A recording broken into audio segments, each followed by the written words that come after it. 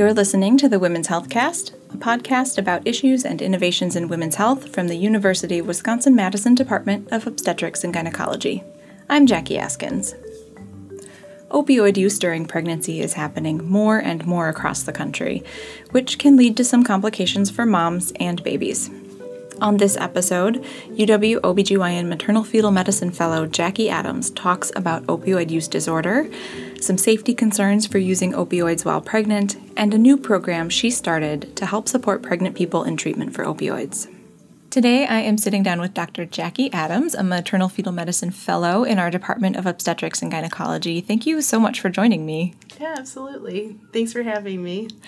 I want to talk to you about opioid use during pregnancy, but before we get started into that topic, what brought you to maternal fetal medicine? Well, I sort of knew from the beginning that I wanted to be involved in caring for moms and babies. I actually thought about neonatology for a little while. And then when I was in medical school, like so many other things, I had a really great mentor.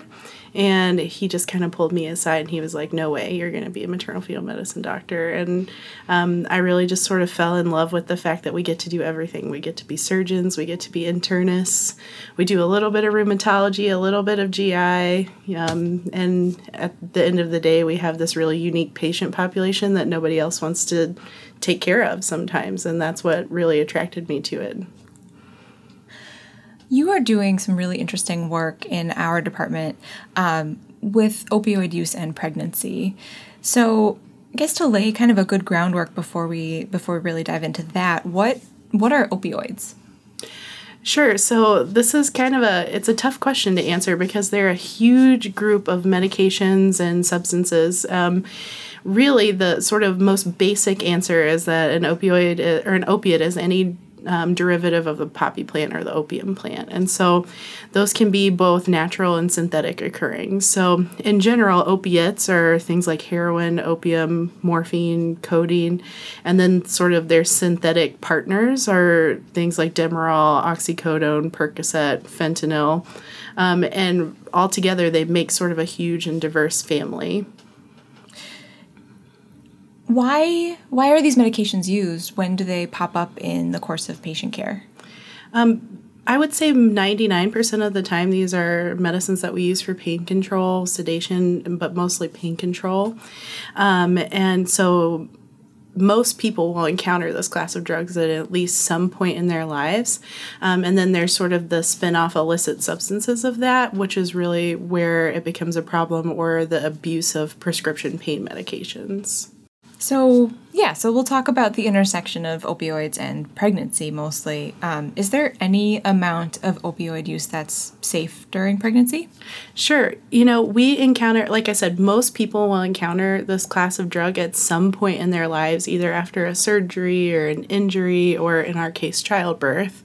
And even in pregnancy, it's okay for a very short prescribed amount of time. So, we get a lot of questions from other subspecialties like in emergency medicine, surgery, what is a safe level?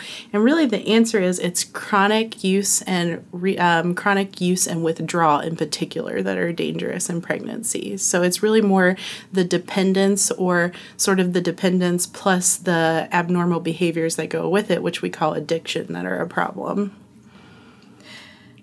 Are there any moves or attempts in like pain management during surgery or anything to kind of minimize opioid use for pregnant people?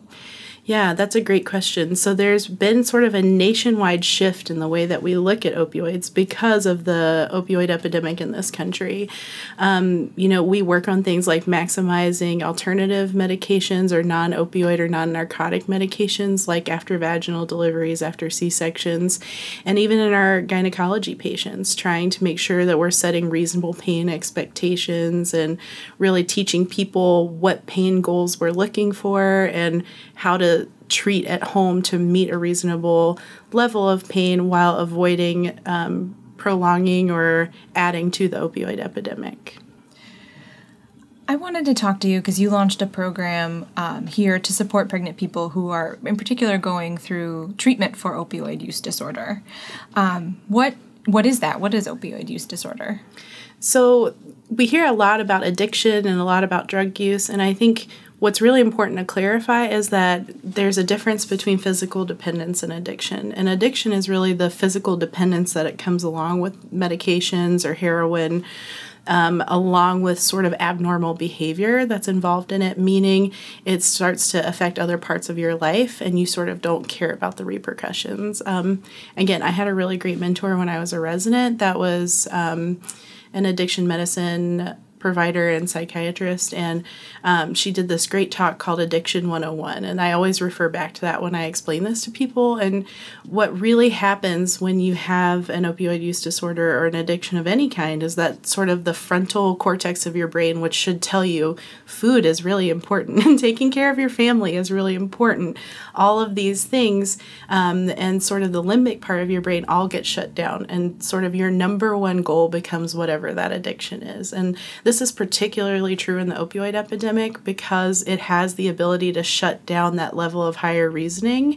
And so, not to mention, you feel really lousy if you're having opioid withdrawals. So it really is a sort of self-perpetuating cycle of thinking that this is your highest level of need and finding behaviors to meet that need, even if it adversely affects your life, if that makes sense. Yeah, very much.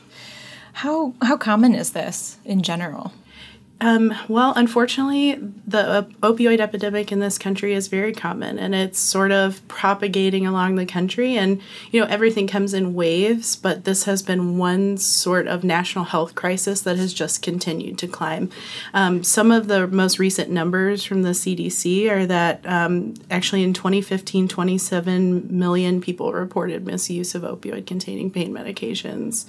And I think the last time I looked in 2014, there was an increase of about 30% in heroin use in women alone. So it's very common in the general population. And I think the reason I got interested in this is because, at least 50% of these patients are women and 70% of them are of childbearing age, which makes it sort of very much a maternal fetal medicine and obstetrics problem. Do we have a sense of numbers of how many pregnant people are affected by opioid use disorders? Yeah, so we have some numbers. Unfortunately, if you look into this a lot, there's some good reporting about neonatal abstinence syndrome, which I think we'll talk about later. But as far as reporting opioid use disorder in pregnancy, it's just really not that well reported. It's kind of our best estimate is that about 4% of pregnant women have had some sort of illicit drug use in the past 30 days. And about 1% of that's probably opioid related, and another 0.1% of that's probably heroin related. Just to give you a general idea of the states reporting this problem, in Wisconsin, we fall, sort of in the 5 to 8 women per 1,000 deliveries that we do are affected by this. Now, again, that's based entirely on the level of accuracy of reporting. I can tell you here, generally, when we've looked at this from the Fresh Beginnings Committee, have seen about 50 to 60 babies a year that are scored for NAS. That's not a perfect representation because those are only the babies we catch before we go home, for one thing.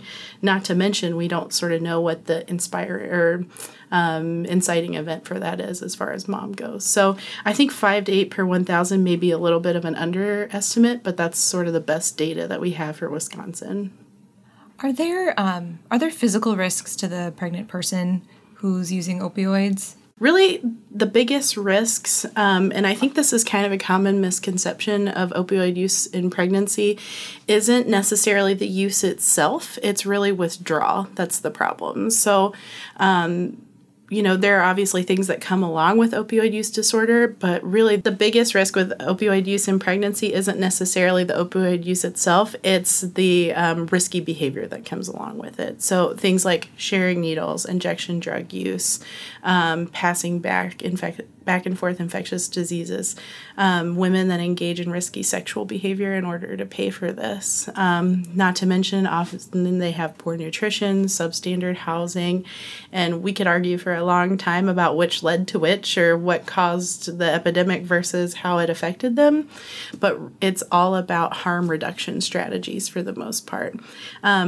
Actually, the biggest threat to pregnancy, and again, I think this is a common misconception, is the chronic relapse and withdrawal cycle, relapse and withdrawal. So it's actually that withdrawal that can makes sort of sympathetic and parasympathetic instability in mom, meaning that, they become nauseated, their blood pressure can go up. They sort of have all the other like crawly symptoms of it, and that's what then leads into the relapse cycle. And so, we know, and this is all based on very old case reports and not very many case reports, that can be dangerous to pregnancy because it can lead to things like placental abruption, and, just heroin use in general can lead to babies being small, and to preterm labor. So I think it's all about sort of the surrounding picture to the pregnancy and not just the opioid use itself. So you mentioned a little while ago neonatal abstinence syndrome. What is that? So neonatal abstinence syndrome is a phenomenon that we've known about for a while now, and it's when the baby born to a mom that has chronic use of opioids has withdrawal symptoms once it's born. And this can look like a lot of different things. Babies can be sort of fussy, they can have difficulty with eating, they can have sort of tremulousness, all those things that we see in moms that are going through withdrawal, the baby can also see. And, this has really sort of been sensationalized in the media, and there you see all these headlines that really draw a crowd, right? So babies born with opioid addiction and things. And Ritu Bhatnagar with Addiction Medicine, I think, is someone I work with close, and she always says, can a baby really be born addicted? You can't have negative seeking behavior when you're a baby. You can have physical dependence that can lead to symptoms that are distressing, but a baby really can't be born addicted. So that's a clarification I really like to make for my patients, is that, we see these headlines and they grab attention, but what they also do is make moms feel really lousy about something that may be outside their control. Do babies who are born with neonatal abstinence syndrome have some unique care needs in their, the earliest part of life? They do, and actually we're doing compared to surrounding hospitals and compared to sort of national averages, we're doing a really great job here at Meritor of taking care of these babies, and I give all that credit to the pediatricians because they're the ones that are really just a step ahead of everybody on how we care for these babies. So for women that take short-acting opioids like heroin, in particular heroin, babies can have withdrawal that comes on rather fast in onset and can be, for lack of a better term, kind of fast and furious. And then, even women that are in recovery and are doing really, really great with medication-assisted treatment, their babies can also have neonatal abstinence syndrome. When I say medication-assisted treatment, I really mean that's kind of the gold standard for taking care of women with opioid use disorder. Those are medicines like methadone, buprenorphine, more sort of uncommon medications like naltrexone or Vivitrol, Sublocade. All of these are really an emerging, an emerging field in addiction medicine. Methadone goes all the way back to the 1970s and actually has been used in pregnancy and has the most data. We're seeing more of a trend towards buprenorphine or Subutex or Suboxone in pregnancy. We know that those babies that are exposed to that can also have neonatal abstinence syndrome, and they need to be monitored for quite a while, as sort of a minimum of 5 to 7 days, because that withdrawal, since it's very long acting, takes kind of a longer time to show itself. So things that we do here that are really great, we actually use a lot of complementary things aside from giving babies medication. So a lot of our babies stay out of the NICU. That's actually something that, we really work on. And I tell moms, there's a very real chance that your baby will have neonatal abstinence syndrome, because if you're on one of these medications, either MAT or an opioid, there's a 50 to 80% chance that your baby will have withdrawal symptoms. And unfortunately, we just can't decide which babies that's going to be. There's no way for us to know ahead of time. It's not related to dose. It's not dose dependent. And so really we just have to do sort of intensive monitoring. Things that we do to try and keep babies from needing medication after delivery, the biggest things are things we do for any mom. We encourage skin-to-skin contact. We encourage swaddling. Giving a pacifier can be very helpful. And even just kind of close, constant contact movement with mom are all things that have been shown in studies to be really, really helpful. So We also have great ancillary support here with physical therapy and occupational therapy, teaching moms how to do baby massage, which can actually ease withdrawal symptoms. And sort of that whole package together, we do a really good job keeping babies from needing morphine or anything else to help with withdrawal symptoms. You mentioned medication-assisted treatment for opioid use disorder, and that even pregnant people who are on that sort of treatment plan, their babies might still be born with neonatal abstinence syndrome. So I guess my question is, why do we still keep people on that treatment plan knowing that there is still a pretty high risk to their baby being born with NAS? Yeah, that's a great question. And actually, I think this is where a lot of women get confused because they're like, I'm in recovery, I'm doing everything I'm supposed to be doing, and still this is something that might happen.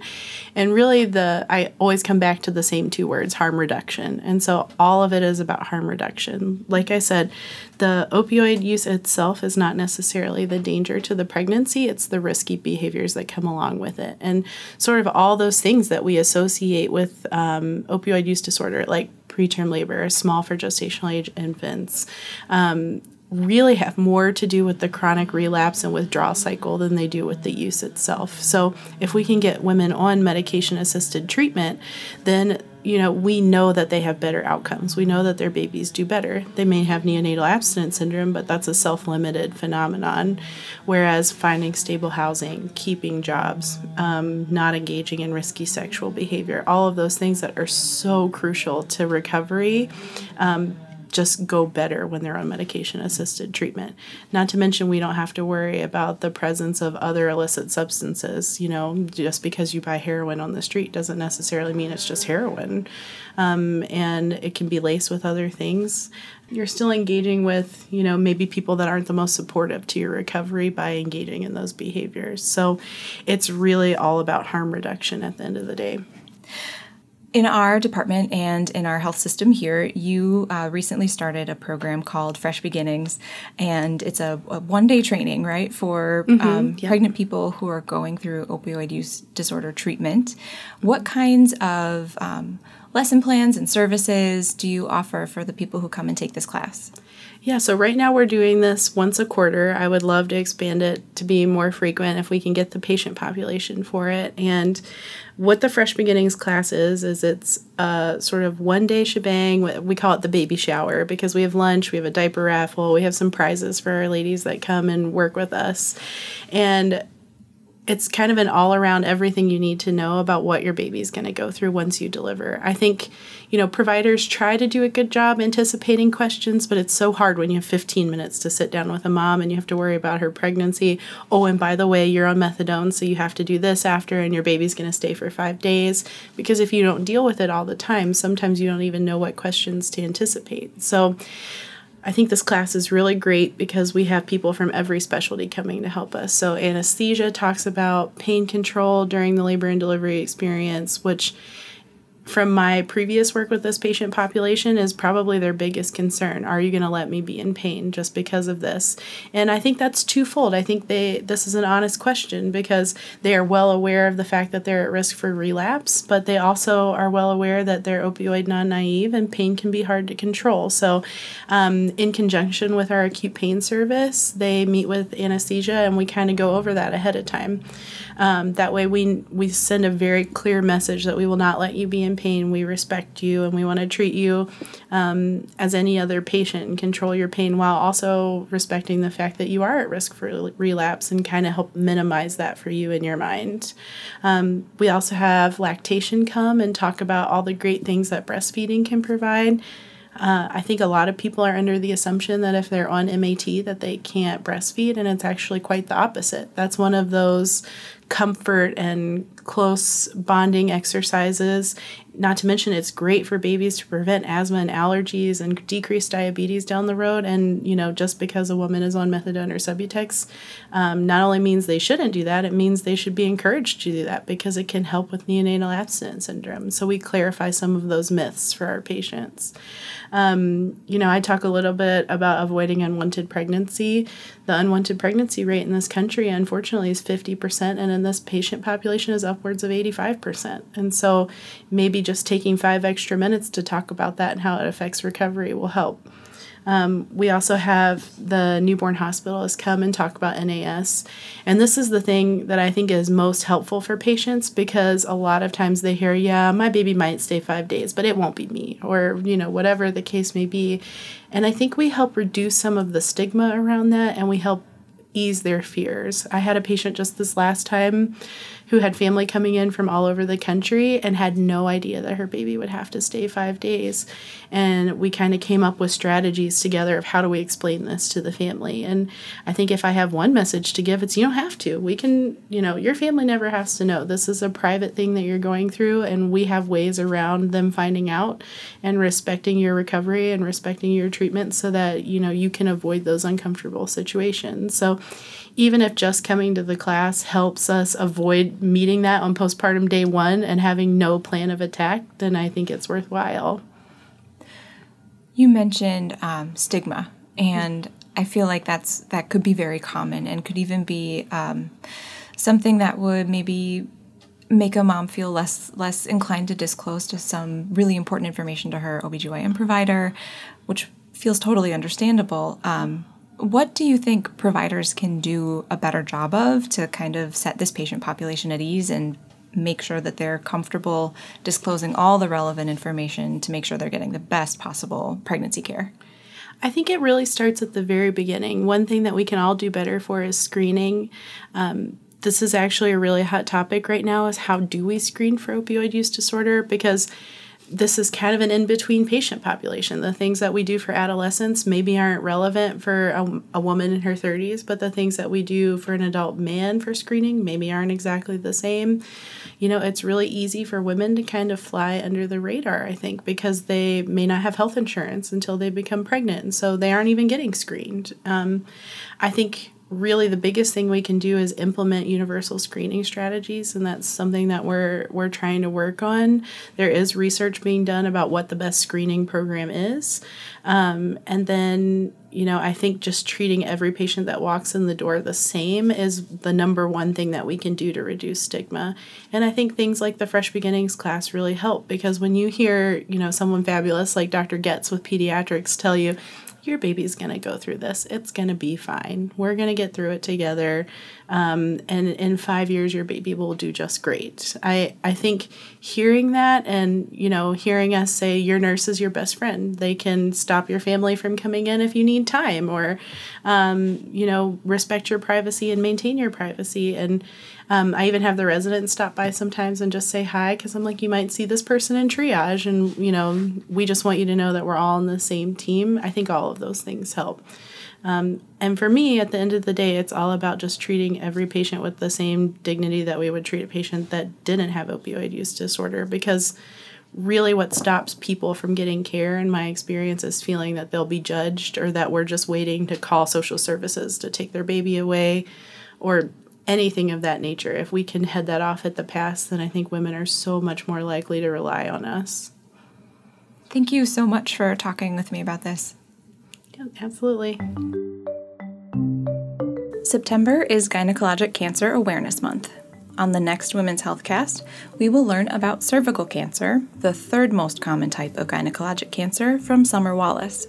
Dr. Wallace is a gynecologic oncologist in the UW Department of OBGYN. The Women's Healthcast is a production of the UW-Madison Department of Obstetrics and Gynecology.